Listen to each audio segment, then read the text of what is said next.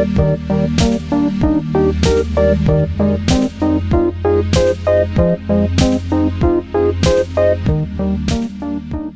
everybody, and welcome to Maintenance Phase, the podcast that will gladly trade you 2 regular milk tickets for 1 chocolate milk ticket. That's good. I knew we were talking about school lunches, and that was my one very vivid memory. The podcast that serves you turkey tetrazzini. I'm Aubrey Gordon. I am Michael Hobbs. If you'd like to support the show, we are on Patreon at patreon.com/maintenancephase. We're now releasing bonus episodes so you can enjoy some bonus content. Support the show if you want to, and don't if you don't. Keep listening and never give us a dime. It's chill. That's right. And today, we are talking about school lunches, I think. Aubrey, I'm so excited. Oh, I can't wait. This is our first, I think, straightforward clickbait episode. I am going to title this episode School Lunches, Pea Hacking, and the Original Pizzagate. The Original Pizzagate? That's like how we're drawing people in. But the actual story that we're going to talk about today is basically the rise and fall of a single food and nutrition researcher who was one of the most prominent people in this field for more than a decade.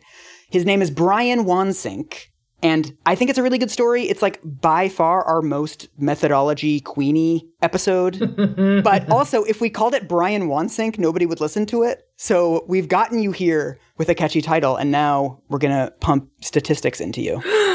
I can't wait. Also, like, my knowledge of this topic runs like an eighth of an inch deep. Excellent. The only reason the name rings a bell is a listener sent in an email being like, I think you should do an episode about this guy. And I told you about it when you were like, I don't know what I'm going to do for my next episode. And then my eyes got as big as the dinner plates in the research we're about to cover. Well, the great and hilarious thing is that I told you about it. I was like, apparently there's this whole like nutrition research scandal. And you were like, oh, Brian Wansink? Yeah. Peak Michael Hobbs response. So I've been following this for a while because, full disclosure, I was like one of the people who totally fell for this guy. I'm not going to pretend to be above any of the biases that we're going to talk about, or any of, really, I think, the structural problems in media and in academic research that this episode is like an entry point into.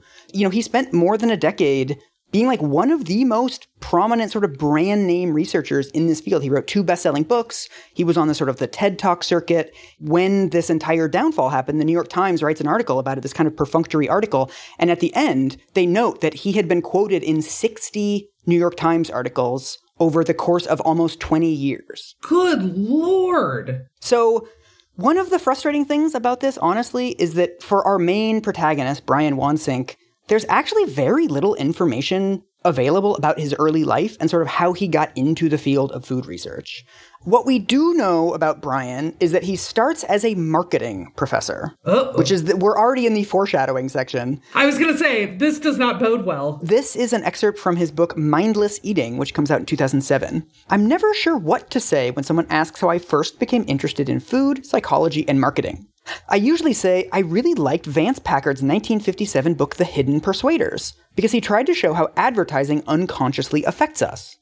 I think this also happens when we eat, except the hidden persuaders are the way we set up our tables, our kitchens, and our routines. I'm going to go out on a limb and also assume that Brian Wansink is not a fat dude. Oh, absolutely not. He's a skinny white guy. He's blonde. He looks around like 6'1", something like that. I'm looking up a picture of him just to, yeah, there you go. He's got kind of the Ed Begley Jr. kind of look about him. Yeah. Like suburban dad. Like, do you guys want some nachos? Like calling in from the kitchen. Yes. Guy who owns a recumbent bike. Absolutely. Is the vibe with this guy. Yes. I mean, the only thing that I think that we can sort of pull out of these origin stories is really that he's fascinated by the idea that people, especially consumers, make choices without really knowing why they're doing it. Right. So after he gets his PhD from Stanford, he's basically a kind of normal marketing professor at various business schools. He works at Dartmouth. He goes to the Wharton Graduate School of Business at the University of Pennsylvania. And eventually he sort of lands at the University of Cornell in 2005.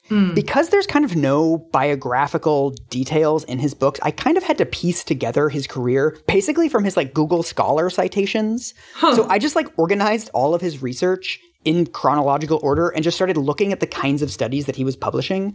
Over the course of his career, he publishes over 480 academic studies. Man, oh man. So where does that productivity come from? I mean, we'll get there. Fuck. Okay, shit. Huge. I can't tell you without a huge spoiler. Okay. For the first 10, 15 years of his career, the research that he's producing is like very straightforward marketing research. So one thing that he's really obsessed with is this idea of unit size.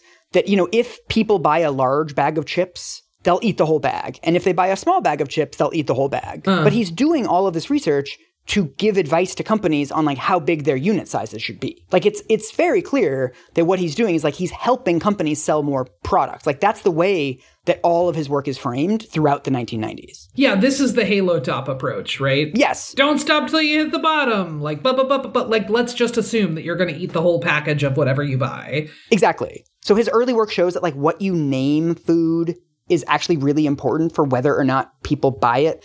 And it even affects their taste. So people will actually rate like wine that is from California or that they think is from California as more tasty than wine that they think is from North Dakota. People rated Freedom fries as tasting superior to French fries. This is one of those places where it's like, it's very tempting to believe that we're all much more sophisticated than we are and our decision making is really different than it is, but we're all kind of on autopilot and we're all way more predictable than we would like to think that we are. Completely. We all are profoundly affected by marketing, and we all think that we're not. Yeah. Like, I bought a Casper mattress, man. Oh, did you? Oh, yeah. It's not because I, like, did a literature deep dive. It's like, no, they mentioned it on, like, 5 different podcasts. Truly, 2 days ago, I bought a Helix mattress for exactly the same reason. A fun fact, Aubrey, when your Helix mattress comes, you're more likely to eat more of it if it comes in a large package than a small package. So, I mean, a lot of his early work is sort of around these same kinds of ideas. It's basically trying to figure out what makes people purchase products. He finds that you eat more fat if you put olive oil on your bread than butter, but you also eat less bread. His studies get a little bit of play in the media, but like he's not really like a name in nutrition research. That all changes in 2005.